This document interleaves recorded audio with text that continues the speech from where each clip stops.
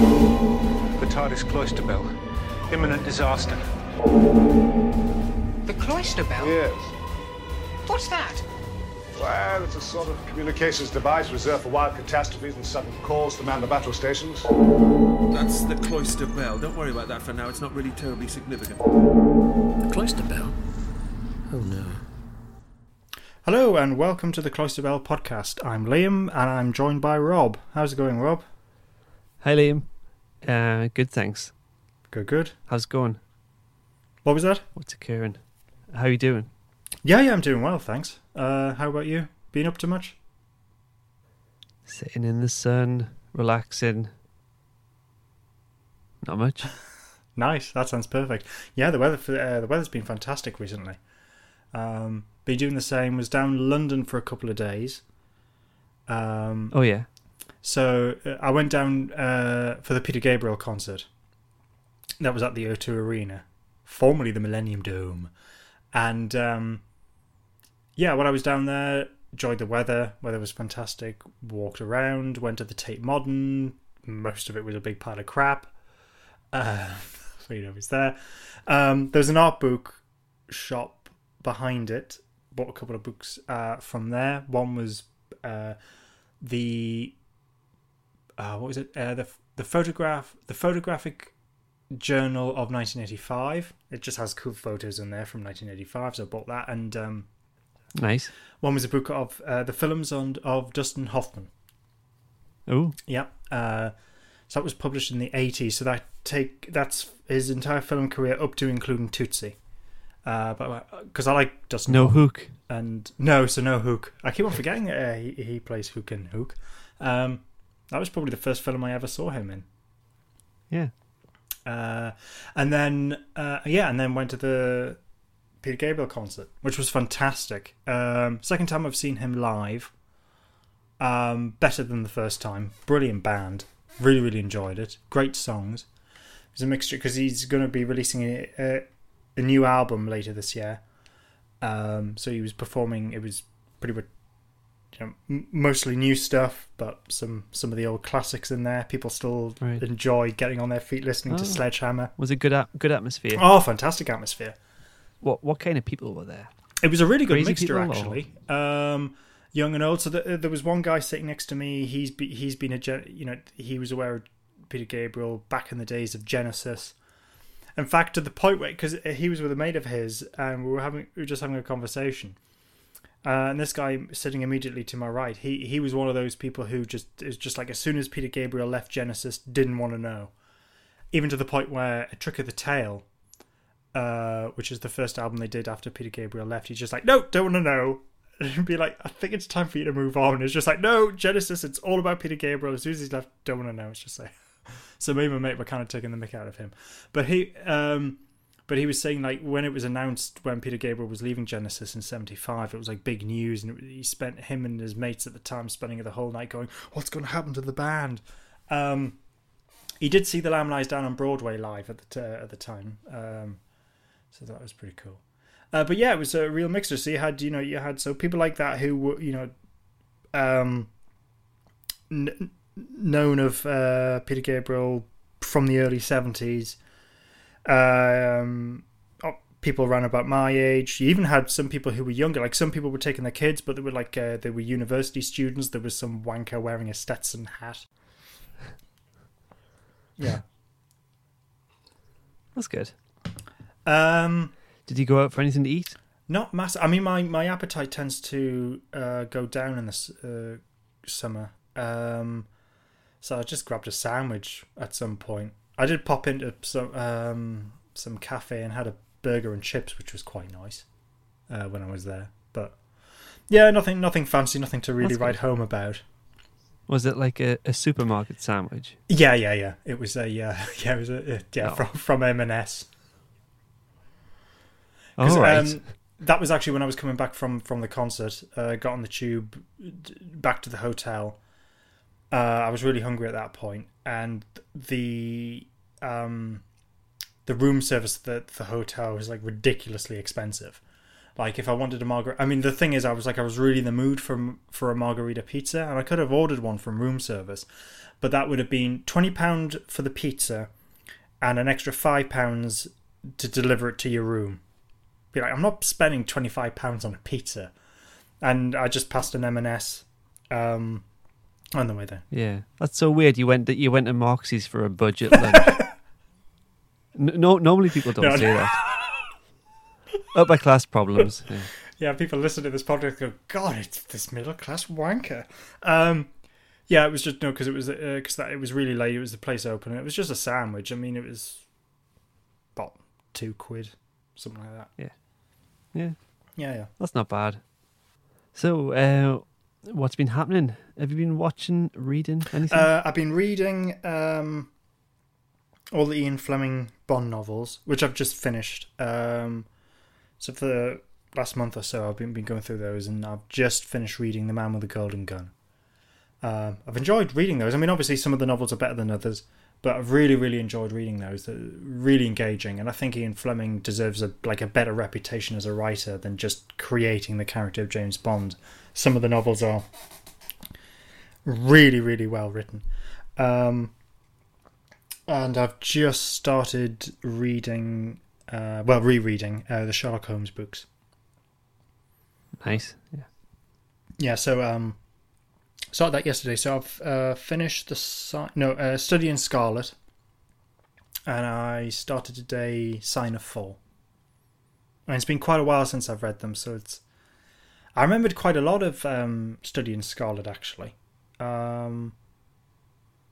But yeah, Sign of Fall. It's been quite a while since I've read that. It's like reading it again afresh. But it's quite nice. In terms of watching stuff, oh yeah, I've been watching some like old comedy. So I've been watching One Foot in the Grave, Gimme Gimme Gimme, Golden Girls. Oh, that's great. Yeah, but nothing contemporary. Yeah. How about Hasn't you? Blackadder just had an anniversary? I think it has actually. Yes, yeah. Somebody told me there was a documentary about that. Oh, and also the unaired pilot has been released apparently. Ah, okay. Someone told me this. I haven't actually fact checked it.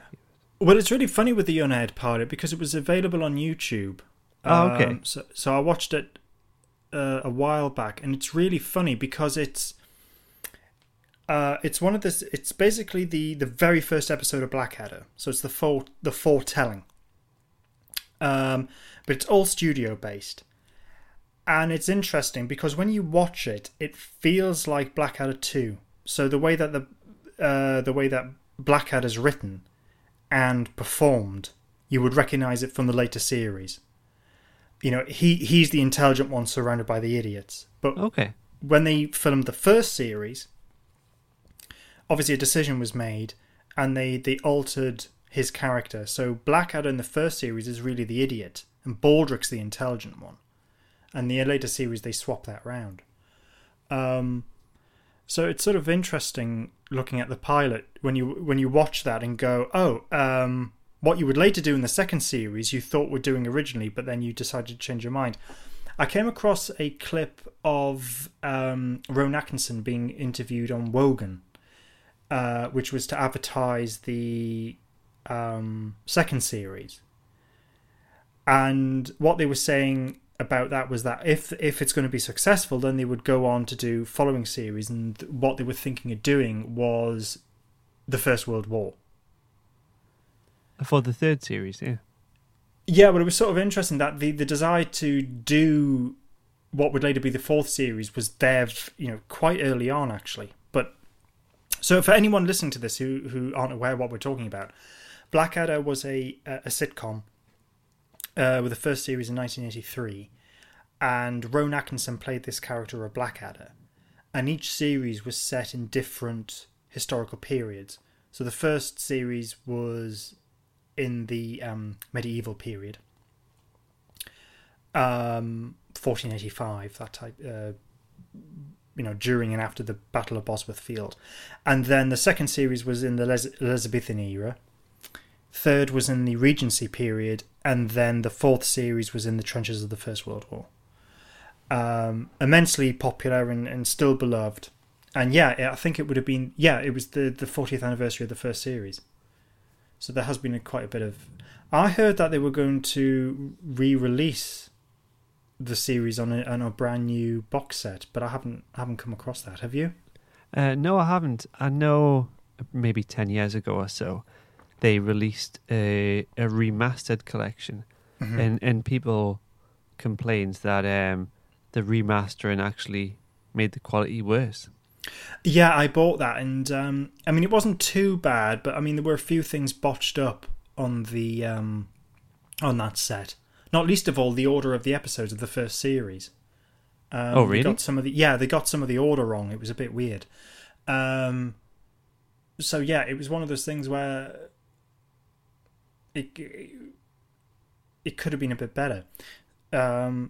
Earlier this year, I did come across some announcement that for the 40th anniversary there was going to be a brand new box set come out, but I'm not aware of anything of that. So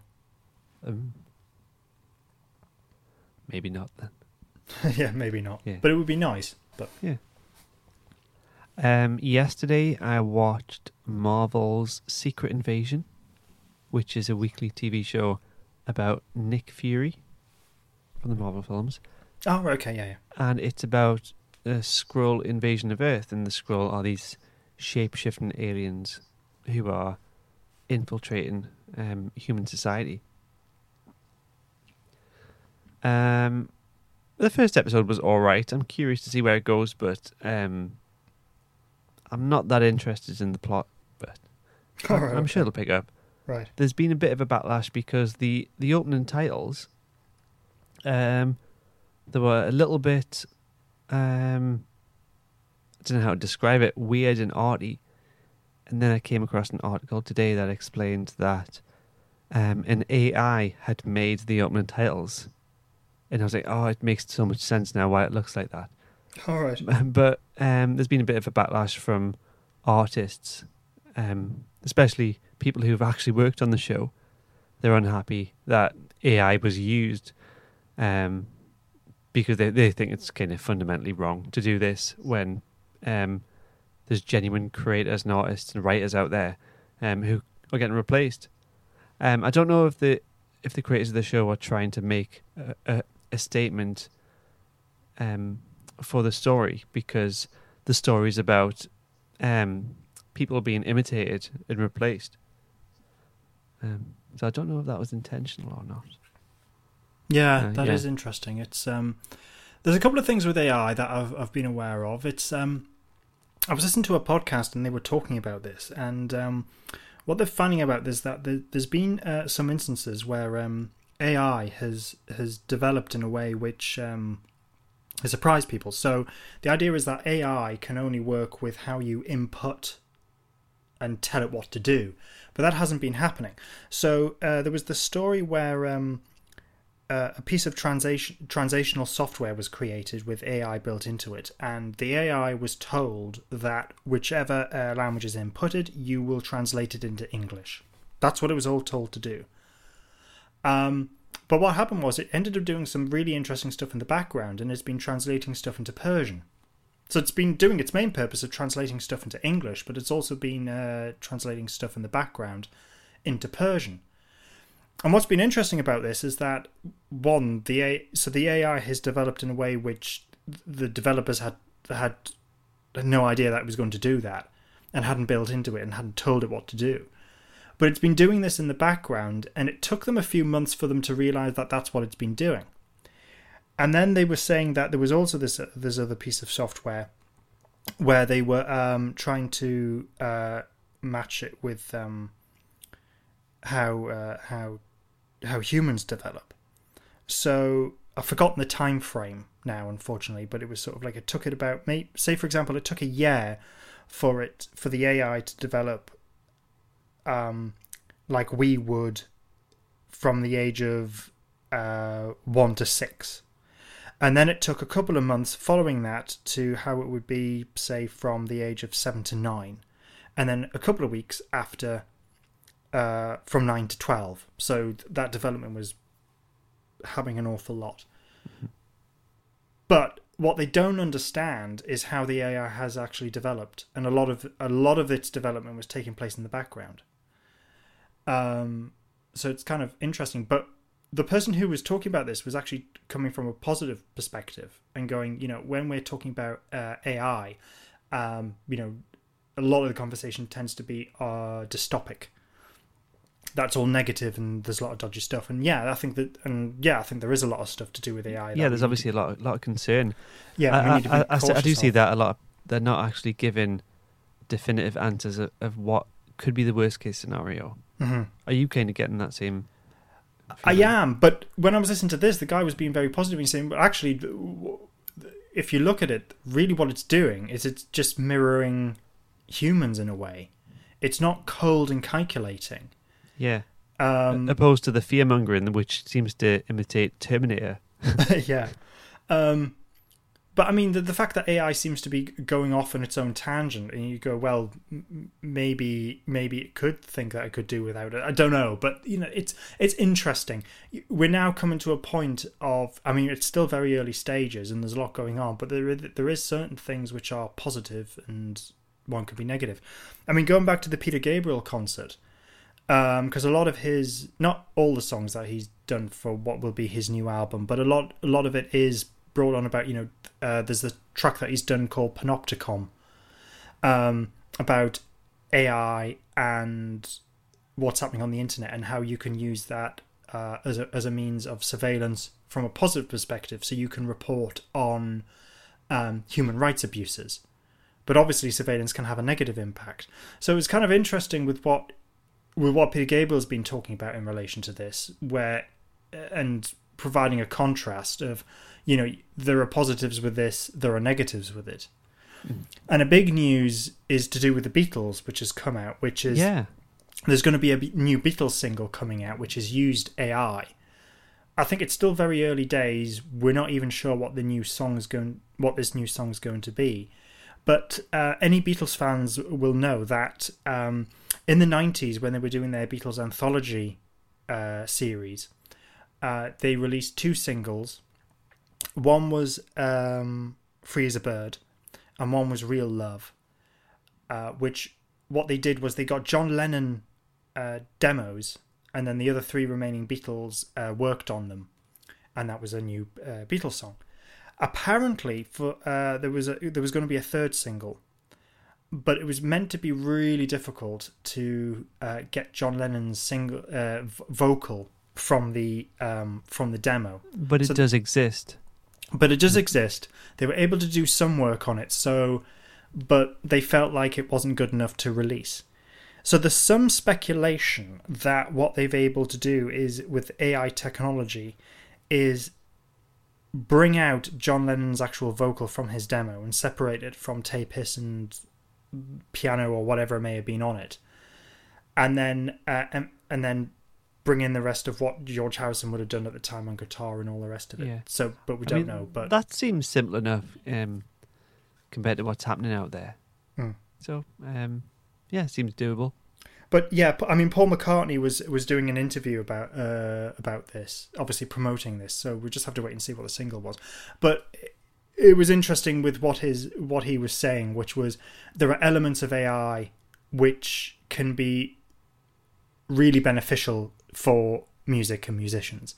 And in relation to this, he mentioned recent Beatles projects. So with the Get Back film, what they were able to do for the soundtrack and improve the sound was separate out all the different ingredients. So you actually tell the AI, like, this is what a vocal is, this is what a guitar is, this is what the drums are, and then the AI is able to pick out those things and completely separate them.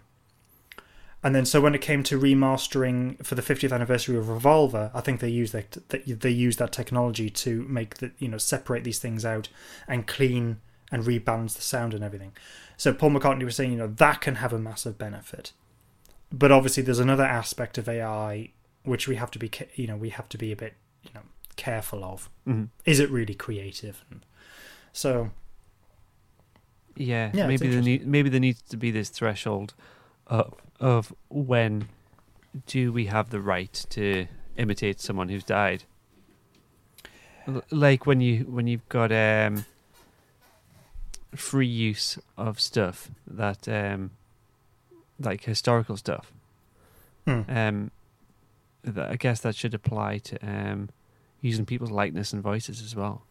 Yeah, I mean, I remember the first time that I've only seen it once. When I went to the cinema to see Rogue One, the Star Wars movie, there was that brief moment of going, bloody hell, they've got Peter Cushing in the film.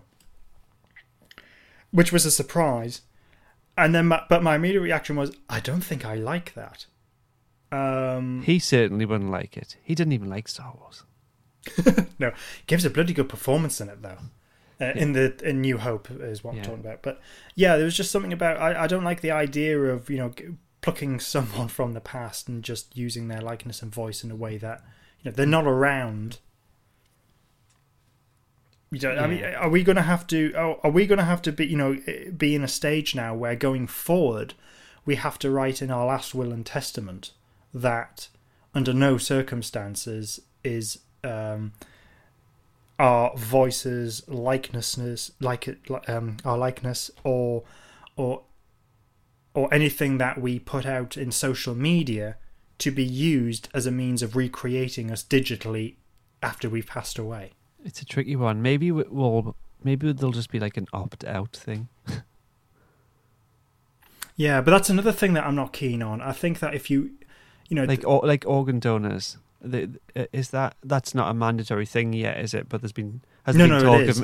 It is now, but you have to opt out. Is that right? You have to opt out, which I can understand. Sort of the tricky thing, because at the end of the day, it's something to save lives. But I don't like that idea that automatically, someone has a say over your body and your organs and so on. I think it's something that you should opt into, not opt out of, but that's just a personal thing, and maybe a Doctor Who podcast isn't the way to talk.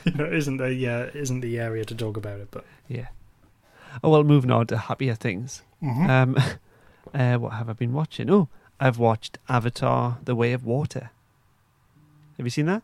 Nope. Any good? That's an interesting question. So, it's a 3-hour, 15-minute film. That's ridiculous. So okay. Yes, and it's been 10 years since the first one.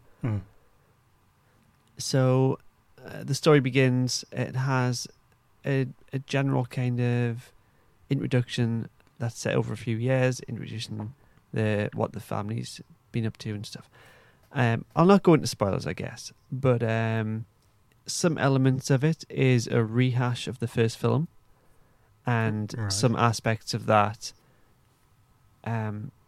takes the science fiction element and pushes it too far into fantasy, and it's a bit hard to believe. But you kind of roll your eyes and oh, come on.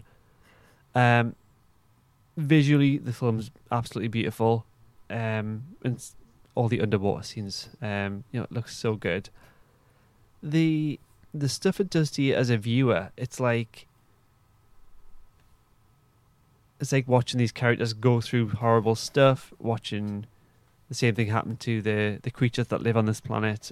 So you kind of put through all that, which is a bit of a struggle, and then it's a really long film.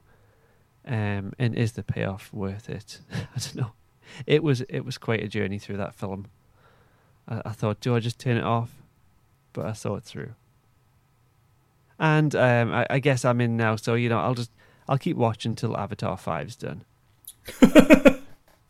Whenever that may be. Yeah. Yeah. Okay. Have you got any interest in the Avatar films? No? To be honest, no. No. But that's kind of all I've got to say. All right. Me and my wife have been watching Young Sheldon, which is a spin-off of The Big Bang Theory. Not too bad. The episode's only 20 minutes long, but we've been watching that on Netflix. Is that still ongoing? I think it's just been renewed for a 7th season. Oh wow! Okay. Yeah. Earlier this week, my wife was doing a quiz on me of Doctor Who quotes, and I had to kind of say which Doctor said the quote. I mean, I was doing one better than that. I was saying which Doctor and which episode all the quotes came from, and it's just kind of amazed how have I got this kind of memory recall.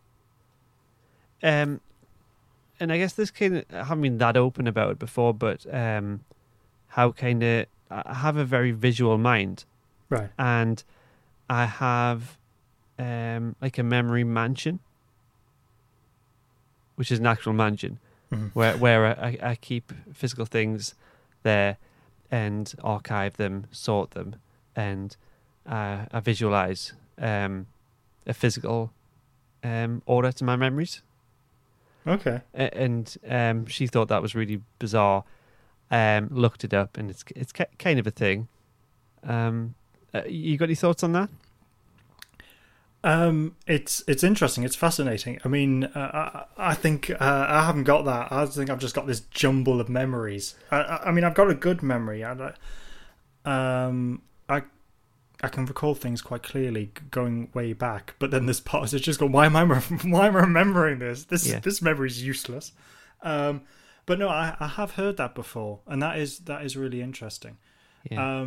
But I've never came across anyone in real life, apart from yourself now, which I'm just finding out, who have spoken. I've come across it in like I think Sherlock Holmes basically describes his memory working along those sort of lines, and I think the Doctor does in one of the new adventures. But right, yeah. So I kind of think I've archived stuff, and if I need to recall something, it might take me a bit of time, and I'll be sorting through things and kind of getting that, and I'll get it. So it's just my little method, but I've been doing it since I was really young, and I never thought that was any different to how other people think. But yeah, maybe not. Yeah, you're a wonderful, unique person, Rob. No, I think that's actually really interesting. Yeah. Conversations I have trouble with because I remember them. Most conversations I'll remember them with detail and for a long time. So I tend to avoid conversations with people in general because if it's a rubbish conversation, I'll not have it. And if I think it's worth having, I'll have the entire conversation in my head and come up with the most likely outcomes from that person, and then I'll decide if that conversation's worthwhile, and I'll probably say no. Right, okay. Well, actually, maybe that's sensible. That's just a good use of your time. I guess so. No, or a big waste of my time, mentally, possibly. Well, no, I mean, hopefully you've avoided a lot of meaningless, pointless conversations. Yeah. Anyway, if anyone else out there has got a memory mansion, do get in touch. I'm just curious. Have you got any of those quotes that she was asking you? No, I've forgotten. No, I don't. I don't know. She had something up on her phone. Oh, right, okay. But if you want to do a quote game, I can get a book maybe next week. Yeah, okay. Yeah, I've got a book of Doctor Who quotes. I'll make a note of that. I'm writing it down. I'll not make a note mentally. Does this completely contradict what you've just been talking about? No, I'm just moving on.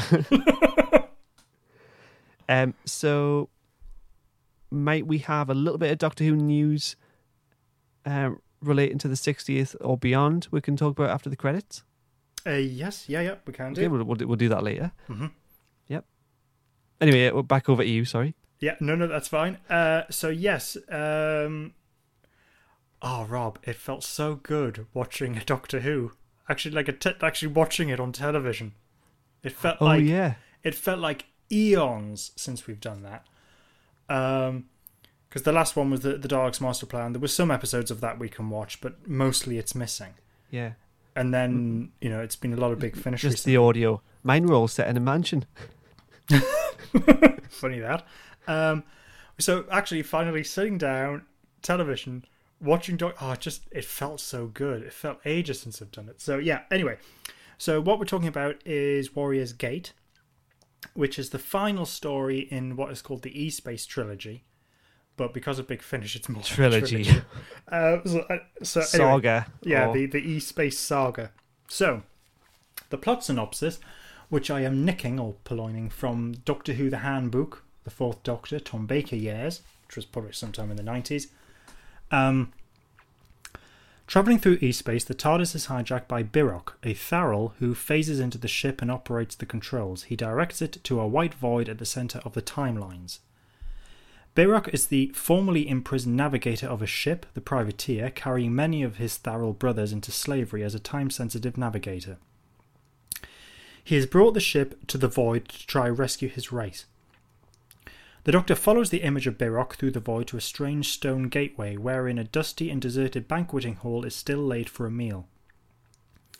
Birok disappears into a mirror as the Doctor watches, and time begins to jump about as the Doctor finds himself back in a period when the hall was occupied. Birok explains about his mission to free the Tharrels, but then their meal is interrupted by Gundan robots, creations of the Tharrels' humanoid slaves who in turn enslave the Tharrels. The Tharrels have realised the error of their formerly dictatorial ways and are now intent on escaping to continue their lives in peace. Rorvik, the insane commander of the slave ship, tries to break out of the void by back-blasting the gateway with his engines. Instead, the mirrors reflect the blast back and the ship is destroyed, freeing the Tharrels.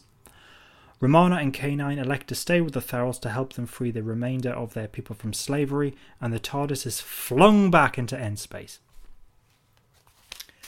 So the cast and crew, Tom Baker plays the Doctor, Lalla Ward Romana, John Leeson K9, Matthew Waterhouse Adric, Clifford Rose plays Rorvik, Kenneth Cope Packard, David Kincaid, Lane, Freddie Earle Aldo, Harry Waters, Royce, David Weston, Birok, and Vincent Pickering plays Sargon.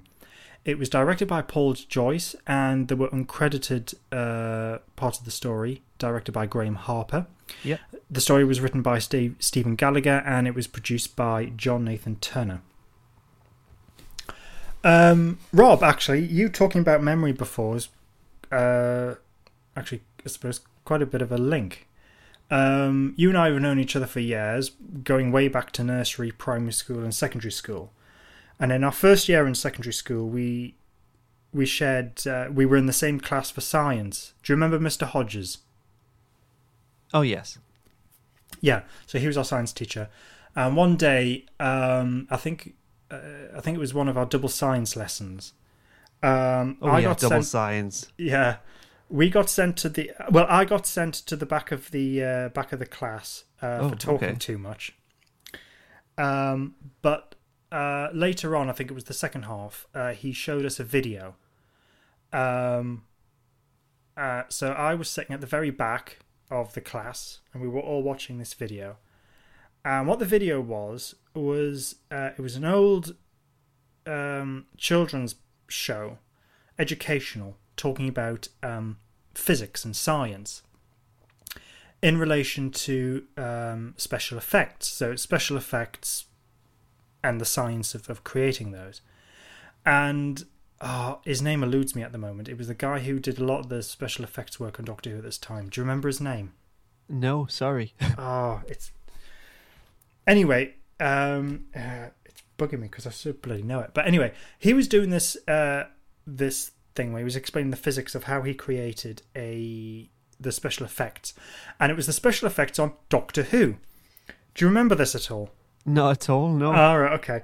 Well, it's weird because I've always thought that this would have been a special feature on like the Warriors Gate DVD or Blu-ray, but it's not. And I'm wondering if anyone actually knows that this thing exists. But it was done in the early 80s. And I'm sitting at the back of the class and they show a clip and I just shout out, "Warriors Gate!" And everyone turns and looks at me going, what the hell is Liam talking about? Turn to watch the video, and then the guy's saying, right, so I'm going to show you how we created the special effects for this Doctor Who story, A Warrior's Gate. And then everyone turns and looks at me going, how the hell did you know that, you weirdo? Random memory, but there you are. I always remember that. But yeah, for years I've tried to see if there's if it's on YouTube or anything. No, it's right. Yeah, it's not. It wasn't me calling you a weirdo, was it? No. I mean, no one actually said it. It was just you weirdo. Yeah, people were just looking at me, just going, "What?" Randomly shouting Warrior's Gate. What's he talking about? How did he know it was a Doctor Who story called Warrior's Gate? This is a bit weird. But anyway, it's a memory I always remember. Oh. Matt Irvin, that was it. The guy who does the special effects. Yeah, it was Matt Irvin talking about it on this ancient video. And yeah, anyway, I always remember that. Oh, well, it's lost in time now. Yeah, lost in the mist of time. It's stored in my, it's locked in my memory a bit. But anyway, Yeah. Do you think it was like just an educational video, like we can never find anymore, like how a random episode of Only Fools and Horse turned up because it was a promotional only episode for like oil rigs? oh, I've not heard of that. What is that? Yeah, it was just about 5 years ago or so. Yeah, a brand new episode of Only Fools and Horses turned up. Ah, right. No, I missed that one. But yeah, I think it was like this educational program from the early 80s. As a means of educating kids about like the physics and science and how they had to, how they created. It was focusing on the explosion at the very end of the story and how they created that. And I just remember just thinking this is really cool because obviously being a massive Doctor Who fan, I'd watched the story before. It was just like, great, I'm in a science class and just watching something on Doctor Who. But I mustn't have been much of a fan at the time. I've got no memory. Had you seen Warriors Gate before? I wouldn't have at the time, no. Obviously, I'd seen...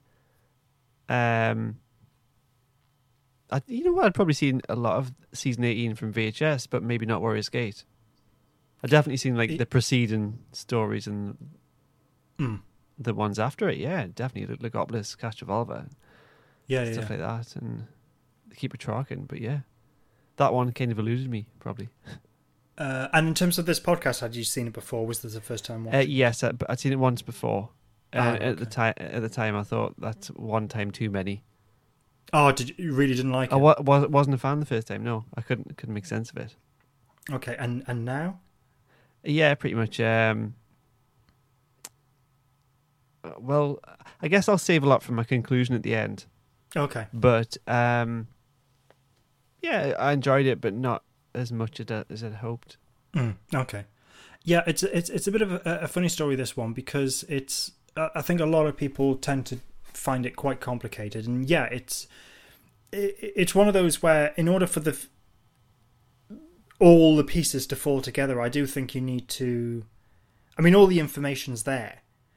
Yeah, but you do have to sort of piece it together. But that's and you've got to want to piece it together as well.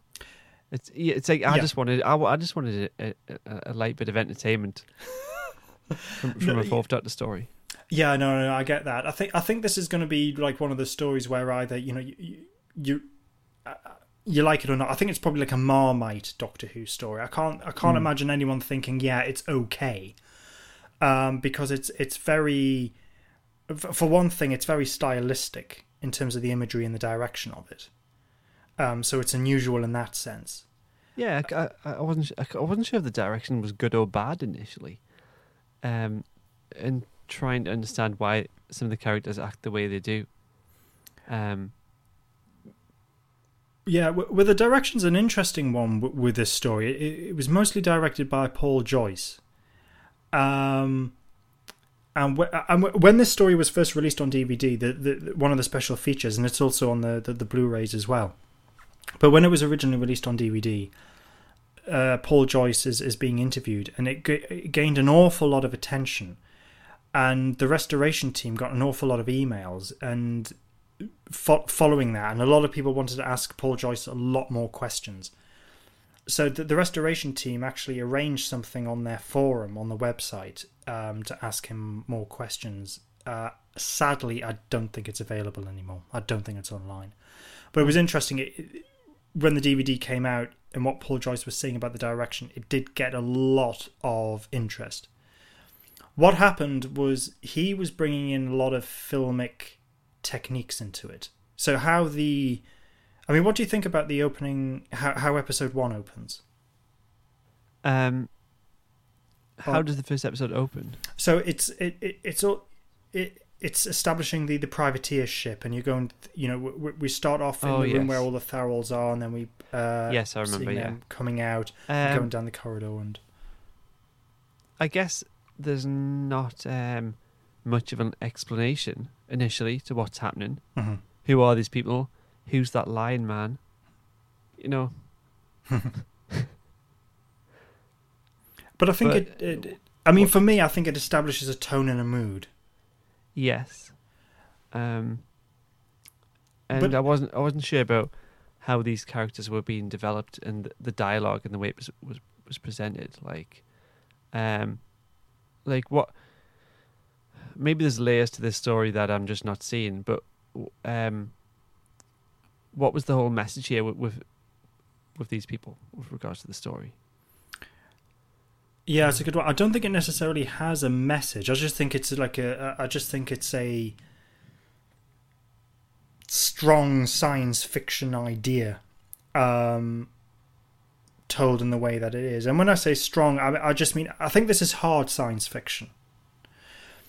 What's interesting is that when Lalla Ward felt a little bit, from what I can gather from interviews that she's done, Lalla Ward says that what she thought was a fun children's show, primarily, with her first season, which was only the season before, and then coming into this season, she felt like it was very different. It felt like it was suddenly being aimed at a much older audience.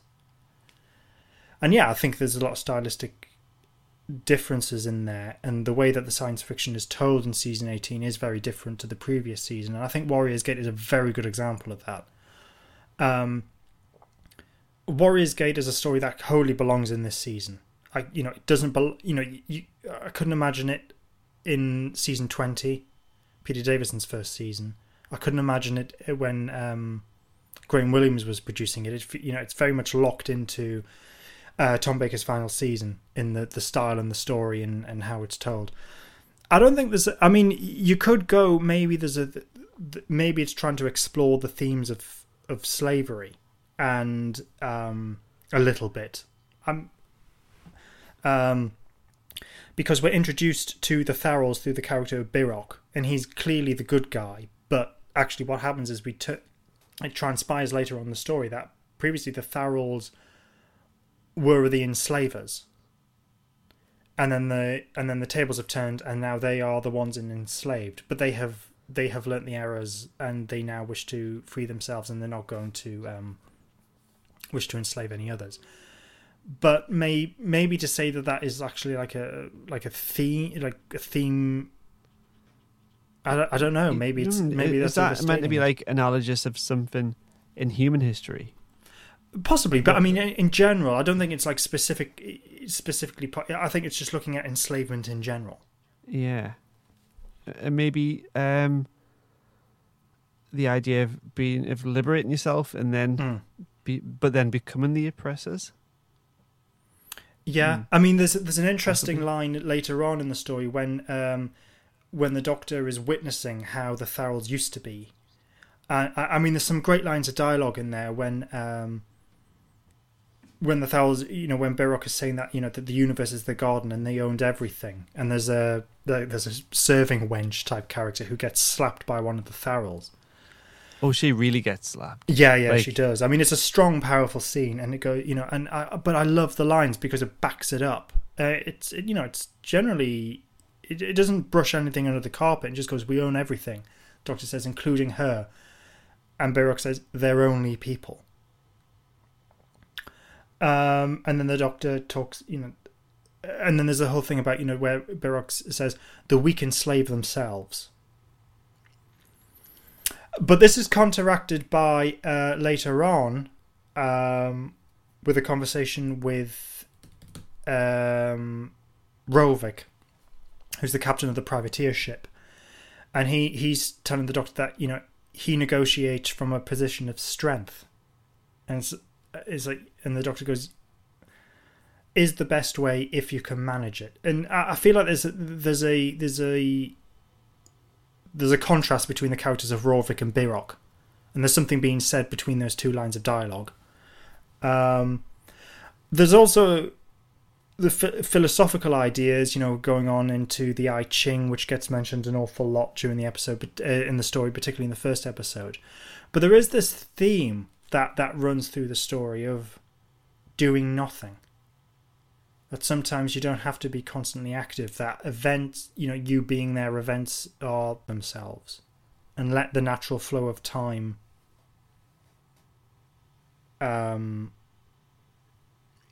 get to where you need to be.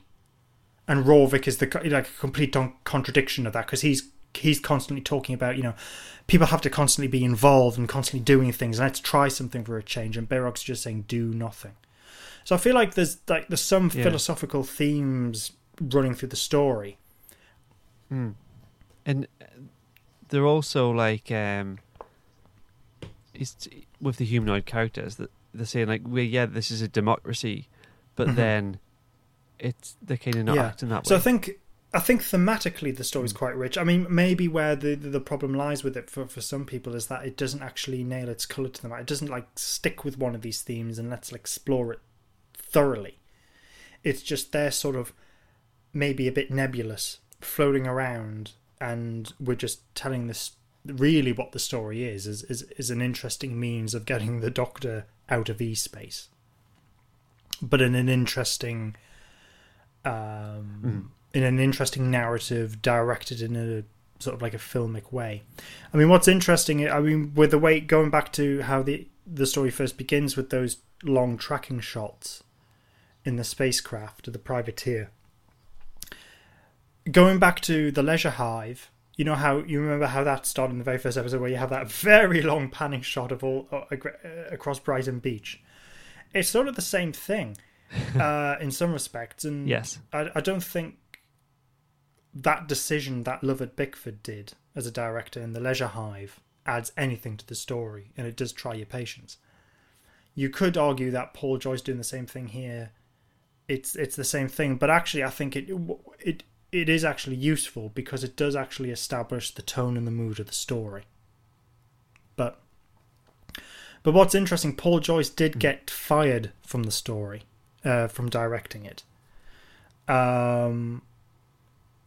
He was wanting to bring in a much more filmic approach to directing, which slowed the production down, and he got in for an awful lot of trouble actually with those opening shots, because he was shooting up into the gantry, but from his point of view, just going, well, it doesn't really matter because it forms into the design of the spacecraft. But apparently you're not supposed to do that, so he got temporarily fired. Graham Harper, who was the assistant, I don't know which bits he does, but he does direct some elements of the story. But Paul Joyce was brought back in, and he did finish it. But so it's hard to say what's what, really. Yeah. So effectively, the story has two directors, and it's interesting. Graham Harper would come on to be, one of the most respected directors of Doctor Who, and he directs The Caves of Androzani, Revelation of the Daleks, and he's the only classic Doctor Who director to come in, and he's directed loads of new Doctor Who as well. He's very good. So Warrior's Gate is really the first story that he directs, but it's him and Paul Joyce. Yeah. So with regards to the gateway, which is the way out of E-space, the TARDIS has been drawn to this. Is that what we like to believe? Yeah. Yeah. Well, it's the TARDIS has been caught in sort of like the timelines, and is just drifting through E-space. Bayrock comes along and guides the TARDIS and lands in the gateway. Yeah. Yes. And in the last Fourth Doctor story we did was one called The Quest of the Engineer. And I think that's the one that had these elusive gateways opening in space. Do you think that has any relation to this gateway? Because it is explained in Warrior's Gate that this is the one and only gateway out of E-space. Yeah. Yeah, I think with that Big Finish audit, I think maybe what they were talking about is, CVEs. Oh yes, aye. Opening up. So I thought that's what they were referring to. Right. Okay. Yeah. As opposed to like an actual gateway, like in this story.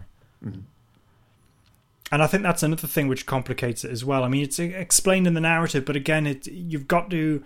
I think a lot of this you do have to go back and watch it, because it is, it's, as I say, all the information with regards to what's happening is there in the dialogue through different characters, but it's not.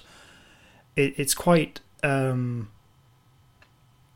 suppose, dreamlike, if you like, in the way that it's depicted, and a lot of information comes out of one of my favourite scenes of Doctor Who ever, which is when they're getting the information from the Gundam robot, and you're getting all the information that there were these alien species who were who enslaved people, and the Gundam robots were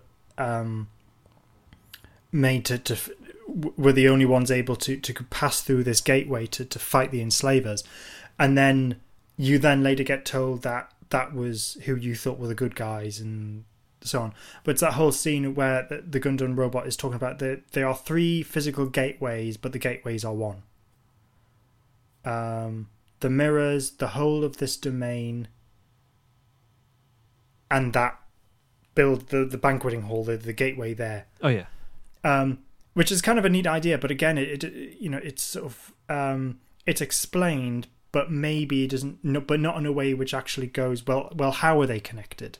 You've got 3 physical gateways, and the 3 are one. Right. Okay. Well, how does that work? So there is a little. So even though there are some aspects of it, and you can kind of follow the narrative to a certain point, but maybe it's like some of it doesn't quite make sense. Like by the end of the story, you go, okay, right, I understand that all this is a gateway between E and N space. It's not like a charged vacuum emboyment. Only time sensitives like Tharals are able to transverse completely between N space and E space using this gateway. Fine. How does that work? But maybe at the end of the day, you don't really need to know. Maybe that's just like, well, that's the basic information that you need. The Tharals, Birok is helping the Doctor to navigate between these spaces. And at the end of the story, we're back in N space. Yeah. Yeah, were you left with any major questions apart from that? Not really. I mean, it is one of those things where I remember I've always liked this story, but I think, originally it was all to do with I liked it for this scene and this bit and like the feel of the story, but not really fully getting what the hell was going on.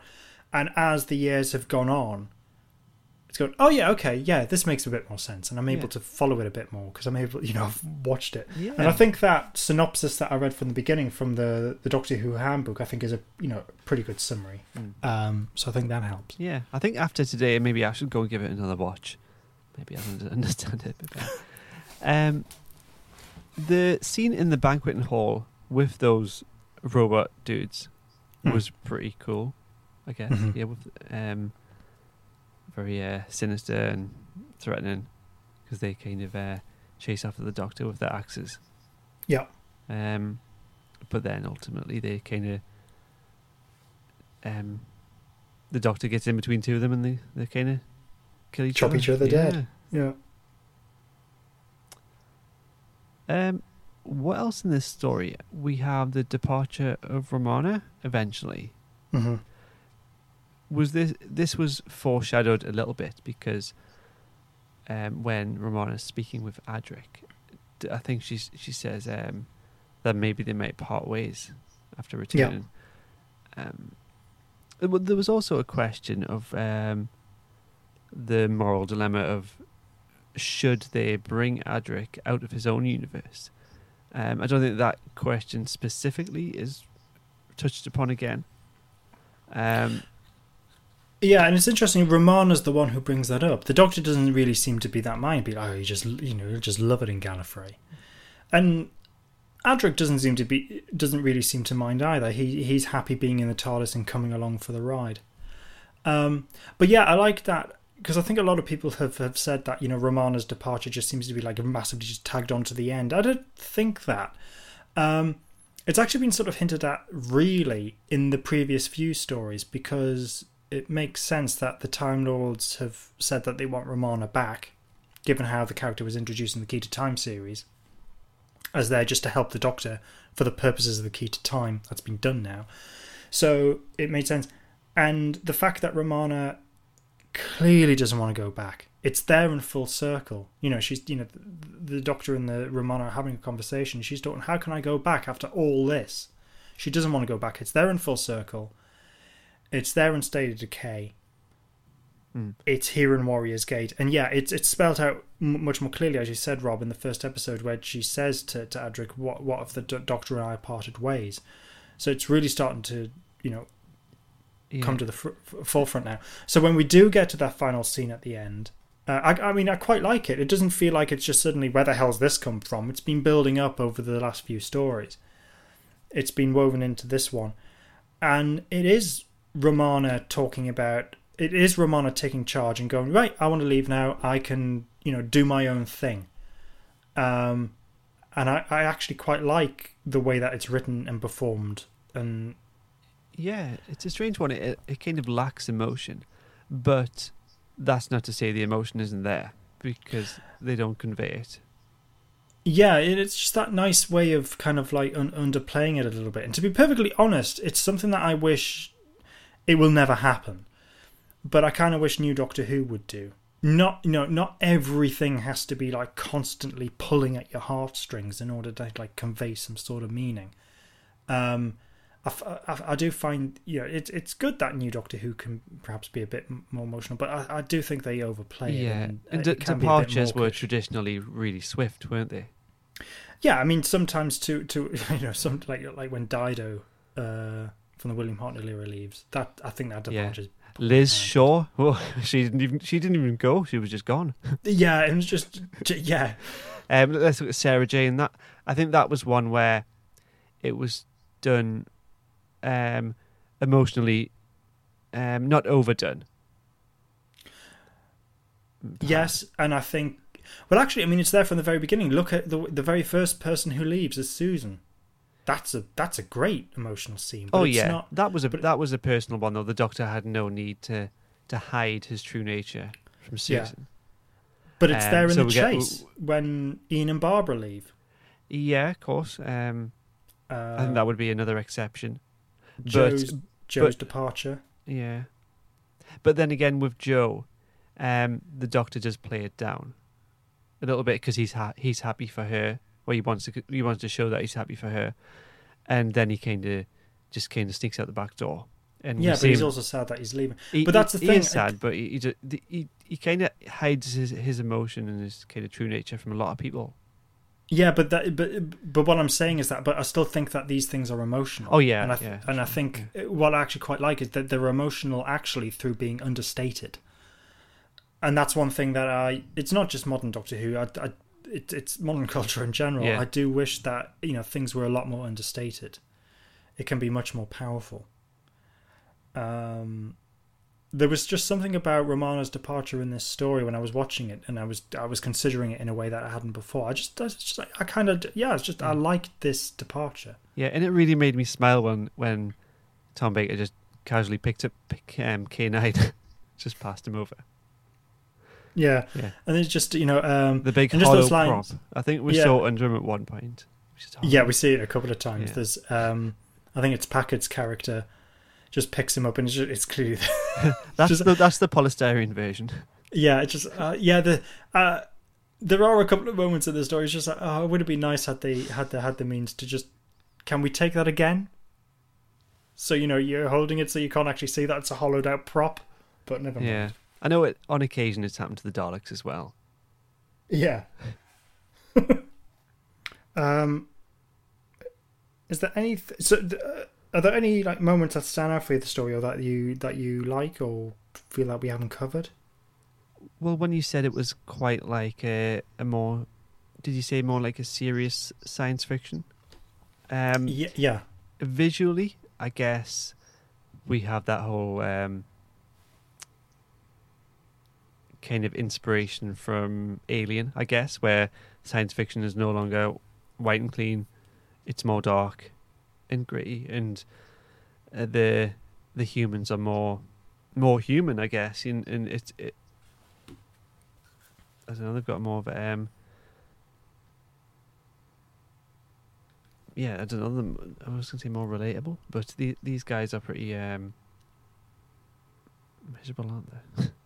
But yeah, stylistically, that was good. Mm-hmm.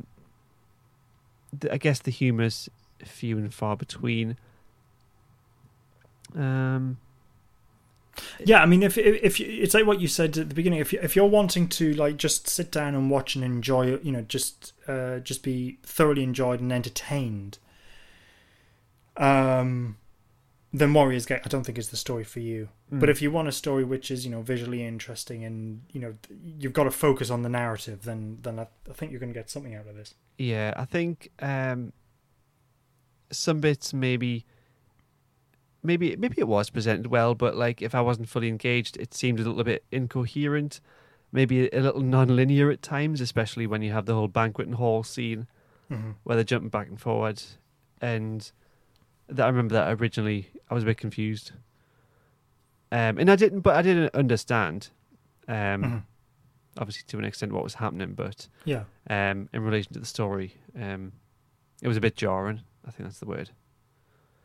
Okay, yeah.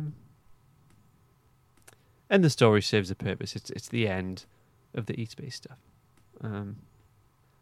Yeah. What references would we have to Romana going forward? I guess saying goodbye to Romana at the gateway would be referenced in Castrovalva. Oh yes. Yeah. Beyond that, would we hear of her again? I think they may be a reference in Arc of Infinity. Okay. I know that Leela gets mentioned in that. Romana may do as well. Oh no, yes, yeah. Romana does get mentioned in Arc of Infinity. He actually says to the President, Romana decided to stay in E-Space. So yeah, she gets mentioned in Arc of Infinity, but after that, I'm not sure. I don't think so. Right, I guess just over the big finish, then she's always the president. Yeah. Do you think she overstayed her welcome in the show as a character, as like an intellectual equal to the Doctor? It's not something that really bothered me. I think it's a good dynamic. There was a big finish story. Collision Course, was that the one? No. There was a story in one of the Big Finish collections that we listened to where the Fourth Doctor visited a planet twice, one with Leela, one with Romana, and he had different kind of ways he interacted with them. Oh, I vaguely remember that now. Yes, yeah. Yeah, when he was with Leela, he was using some kind of gadget to kind of take readings of the forest, but in this alternative scenario, he went there with Romana. She's doing that, and he's saying, "Oh, that's nonsense," and he's using more of his senses to take it on board. So there was the contrast between how he interacts with a more intellectual counterpart and maybe a not so much one. It was interesting. Yeah. Well, to go back to the question, no, I don't think she overstayed her welcome. I mean, we have a Romana for 3 seasons. First by Mary Tam, who, with all due respect to Lalla Ward, who I do really like, I do prefer Mary Tam in the role, in the Key to Time season, but that's one of my favourite periods of the show. I really like that season. And then she leaves, and then Lalla Ward steps in for season 17 and season 18. And I just think, I think it works. I don't think she overstays her welcome. And I think it's one of those occasions where how long she stays in the show is just perfectly timed. She doesn't leave too soon. She doesn't leave too late. I guess it doesn't coincide with the Doctor's departure. So, Yeah, I know that, John Nathan Turner said that one thing that he did want when he became producer, he definitely wanted to shake the TARDIS crew up in how it was formatted, because he did think it was a bit too neat and a bit too clever with, Romana and especially K9. Oh God, yeah. Aye. Yeah, the three of them. And I think he had a point. I mean, I love those three characters, and I really like K9, but at the same time, it's sort of... I think perhaps maybe K9 overstayed his welcome. I think. Not massively, though. I mean, not to the point where I think, because I like the character of K9. But when you look at these televised season 18 stories, they're really struggling to know what to do with them. I mean, I know at this point they definitely wanted to write him out of the show, but I think they're he's not really involved an awful lot. No, and I feel like it's a shame that we never got him back in a decent capacity, because like we could have had stories where he's already an established character. Write some good character drama with K9, but I don't think he was really utilised that way. The times we've seen him since in the new era. Yeah. I don't know, but yeah, would you like K9 back as a semi-regular companion, someone who's just like lurking around? No. As I said, I love the character, but very much of the period. I think as a cameo, but a worthwhile one. Actually write him properly into the story. Then I would welcome that. But I think to have him as an ongoing character, I think it would feel like it would be harking too much to the past. Personally, I don't know. What do you think? It would mainly, I guess, be for the nostalgia rather than a practical character. But science fiction, sometimes it does, sometimes it doesn't do good stories with artificial intelligence. With Star Wars, that's this big sandbox with this great opportunity to do some good stories with artificial intelligence. I don't think the films have touched upon that enough. There's been little glimmers of that in some of the TV shows, but I don't think Star Wars is going to utilise that well. I guess Star Trek has, when you look at Data. I guess he's been a big topic of these discussions over the decades since, with regards to science and philosophy. We're like about artificial life. But I guess that's more relevant now. Could we bring in K9 and do something about AI? I don't know. That's a thought. I mean, you could do. It was interesting. There was a couple of stories. I think the Armageddon Factor in particular, where K9 develops a relationship with another computer. But even then, that even something is relatively basic as that wasn't really fully developed or utilized. I think that's a good point. Maybe you could, and you do that in a fun way. Maybe not be so heavy-handed and downbeat about it, which K9 would be a perfect way of exploring that idea if you wanted to do it in that particular style. But I still have the issue of going. It's too much harking to the past. Yeah, I guess so. I guess that's something the show can't avoid, though. Yeah, true. So, does that kind of wrap the story up? Yeah, I think so. So going from here, we have the Doctor and Adric returning to End Space. Yeah. And the Doctor would only have 2 more serials left. Yes. Yeah. So in terms of this, the following story would be Keepers of Traken. We do have another Big Finish story, which slots in between Traken and Logopolis, which is called Watchers, written by Matthew Waterhouse. So we will be reviewing that as well. But in terms of the televised stories, it's the Keeper of Traken and Logopolis. Right, Rob. So in terms of your rankings, how do you rank this story? This is both hard and simple.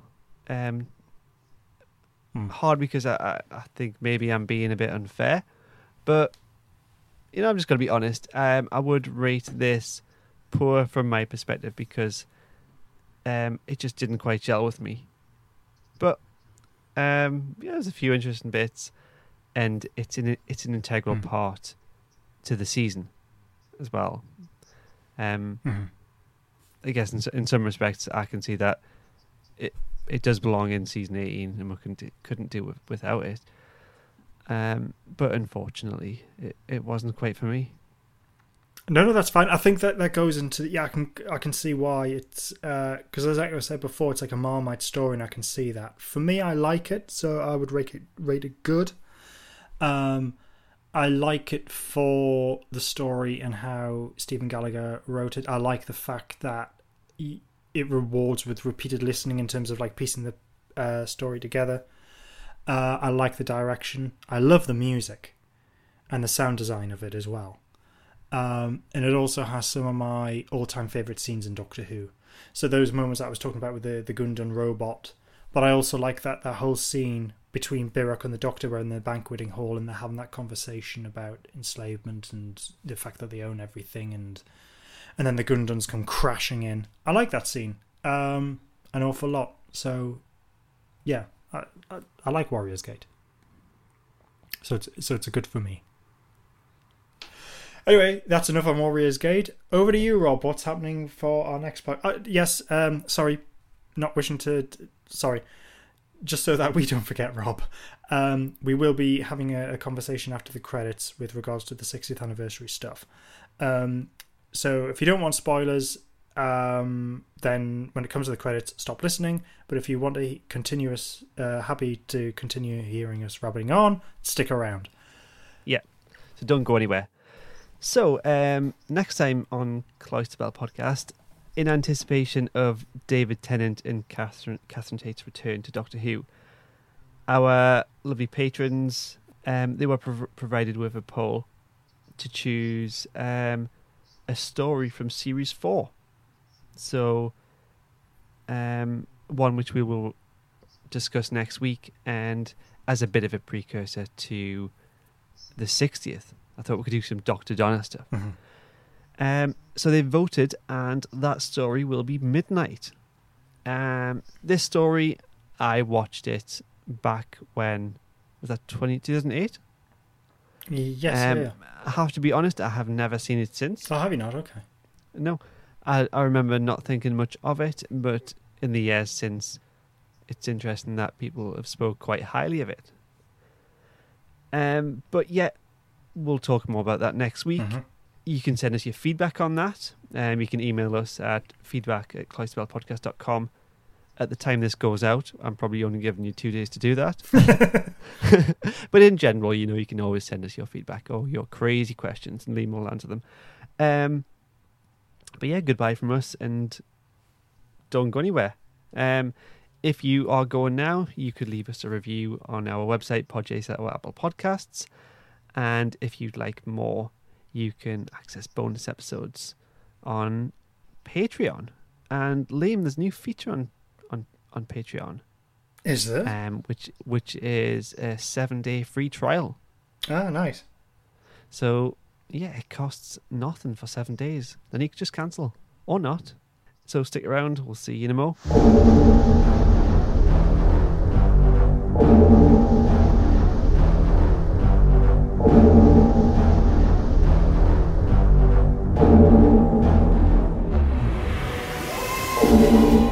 The TARDIS Cloister Bell. Imminent disaster. The Cloister Bell? Yes. What's that?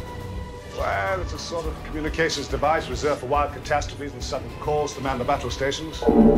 That's the Cloister Bell. Don't worry about that for now. It's not really terribly significant. The Cloister Bell? Oh no. Welcome back, people. Right, so 60th anniversary garbage talk. Over to you, Rob. Alright, so 60th. No, I got nothing. Any news out there for the 60th that you've heard?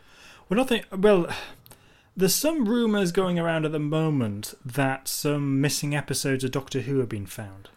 Oh, come on. Yeah, I know. My first reaction was just like, yeah, dubious. I'm calling bullshit on the story. But yeah, it's gaining a lot of traction. There was a Doctor Who convention fairly recently. I think it was Utopia. Maybe a month back or something like that. And apparently there was some talk at this convention that seemed to suggest that some missing episodes had been found. And since then, the story's been picked up a little bit more. And it's been reported, I think, even in some mainstream media stuff. But so obviously it's got some Doctor Who fans excited, which I can get. But you and I, Rob, and I think countless other Doctor Who fans have been through this far too many times. And yeah, just calling BS on this story. Don't buy it. Yeah. I think it's absolute crap. Yeah. Don't get yourself disappointed. Yeah. I mean, if it turns out that I'm wrong, fantastic. Great. Be lovely. But, nah. That ain't happening. That ain't happening. I mean, just in general, Rob, I think we've probably asked each other this question a few times, but, I mean, do you think it's likely at this point for any missing episodes to be recovered? It's possible. I'd say it's likely some exist. What do you think is more likely? Some of the Troughton ones? Yes, I think. I mean, there is the possibility that there might be one or two episodes in private collectors' hands, but I bet Mark knows who they are. Yeah, but and if there are to be any recovered, I think I think it probably will likely be Patrick Troughton stories as opposed to Hartnell. Yeah. What do you think of what's your ethical stance on fans hoarding and not revealing missing episodes? I think I would call it dickish. Those bastards. Yeah. Whoa. Well, maybe. I mean, there is that thing of going, right, okay, it's your own money, you purchase something, it's up to you what you do with it, whether you want to release it or not, that's fine, that's up to you. So yeah, I can kind of see that, fair enough. But at the same time, it'd be like, you've got this thing, why hoard it? Why not share it and let other people watch it and appreciate it? And yeah, I mean, I'm not the kind of person that tells people what defines a fan or a good person, but yeah, it doesn't seem like they're being a good fan if they're doing that. I mean, my personal like, if somehow I managed to get into my hands a missing episode of Doctor Who, just say for argument's sake that somehow happened. Okay. My reaction would be obviously, wow, fantastic. But my immediate thing is I would want to share it. Yeah, you'd also want the credit. Oh yeah. I'd want the credit. Yeah, there's that as well. Just going, well, it's because of me, it's up to a certain point. But would you be like negotiating with the BBC? Well, hang on, you can have this, but make me an offer. Maybe the cost of how much it, cover the cost of me buying it. I don't know, but yeah, I mean, buy me a sandwich from Marks and Spencer's and wait. Yeah, but. I mean, to be honest, there would be a part of me that would go, well, I would like to watch it first. Yeah. Since I've bought it. I would want to watch it. Watch it, make a digital transfer. You know what? Maybe be dickish for a month or so and have some private parties. Yeah. But there is a thing of just going, you just enjoy it on your own with it, and going, like, I'm enjoying that moment. Because there is, when they discovered the Lion, which is the very first episode of The Crusade, I think back in the late 90s, because I think that was discovered in Australia, and I came across where they were actually talking about it, because this was a guy who had it in his private collection, but he didn't know it was a missing episode. It was just these two fans had found out that he had it, and they knew it was a missing episode, and they went to watch it, and they talk about there was that excitement of having discovered a missing episode. And there was that excitement of like watching it for the first time since it had been initially broadcast. And I can kind of get that, and I kind of want to experience that. And then after a while, Rob, like after a couple of weeks or whatever, I'd tell you, invite you around, and you can watch it. And then You wouldn't tell me straight away. I probably would, actually, in all fairness. But and then release it out into the into the world, and everyone can enjoy it. You know what we could do? We could release it exclusively through the podcast YouTube little snippets. We can have like a big announcement. Yes. Yeah, look what we found. Well, actually, yeah. I mean, that it would be very good publicity for the podcast. We'd be fools not to. Yeah, you're right. Screw morality or fan ethics. Just, yeah. So anyway, yeah, this is all start from the story, which I think is just absolute nonsense. I don't think any episodes have been rediscovered, sadly. Anyway, so there's that. I don't think there's not any other. I think there's like been like few casting news of like other people being announced, but that's right. Yeah, some for the actual series next year, which I've made note of. Yeah, but yeah, nothing specifically for the 60th. I don't think. But talking about that casting, we've got Mel B, not the Spice Girl. Oh crap! How on earth did I forget about that? Yes, Melanie Bush is coming back to the show. Bonnie Langford. Yeah. See that? Oh, sorry, there was an alarm. I wasn't sure if it was on my end or yours. Oh, right. Can you hear it? Nope. It's just a car alarm somewhere, never mind. But yeah, she's back. I mean, she's just been back in The Power of the Doctor. Oh yeah, I forgot she was in that. Along with everybody else. Yeah.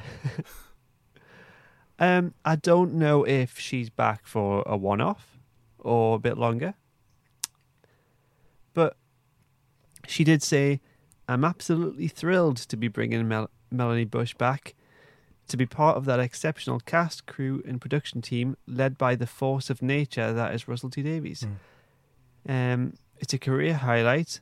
I'm so privileged and proud to have been a member of the Doctor Who family since the classic era, and to be included in the new generation is phenomenal. And Russell said, open those TARDIS doors wide, because Bonnie's back. What an honour, delight, and hoot to welcome back the character of Melanie. After too long away, sorry. And this isn't just a cameo. Bonnie is back in the thick of the action, battling monsters and chaos and cliffhangers, right at the Doctor's side, just like the old days. Oh, that's nice. Do you think that means she's in for like a two-parter, if he's mentioned cliffhangers? Oh, yes, I didn't pick up on that. That's a good point. Yeah, I'm actually pleased that she's come back. I know that for some fans, she's like the worst companion ever. I guess that certain aspects of that, I wasn't going to say it's a legitimate thing to say, but it I guess it's warranted for some things. But that's not necessarily my opinion. Yeah, I mean, I think if I was to have a criticism of the character, it's got nothing to do with Bonnie Langford playing the part. She played it really well, and actually, I like Mel. The only criticism I have is how she's written in Paradise Towers, which is actually, I love that story, but the fact that she's getting like, I like swimming, but she gets ridiculously excited over visiting a bloody swimming pool. I just think it takes something away from the character. I think it's a bit ridiculous. But other than that, I've always, liked the character. Yeah. She's been redeemed a lot in audio. What I'd like to do soon is visit her first story from Big Finish. It's called The Fires of Vulcan, which is set in the final day of Pompeii. But I thought we could do it a week preceding doing The Fires of Pompeii, the 10th Doctor story. So we could like compare and contrast and do a bit of headcanon juggling. How do we unify these two stories? We don't. We just enjoy them. But then, yeah, maybe the part of the fun is trying to like juggle all that and make it fit. Yeah. But yeah, I think that's in terms of like sort of like big announcements. I know that a lot of people are surprised that we haven't had an announcement of when the next Blu-ray box set is coming out, and indeed which one it is. Yeah, there's been quite a delay on that. So speculation is that it's season 20. but Okay. but there's been no confirmation for a while, so people are surprised about that. But we'll just have to wait and see. We've already got season 19 on Blu-ray, yeah?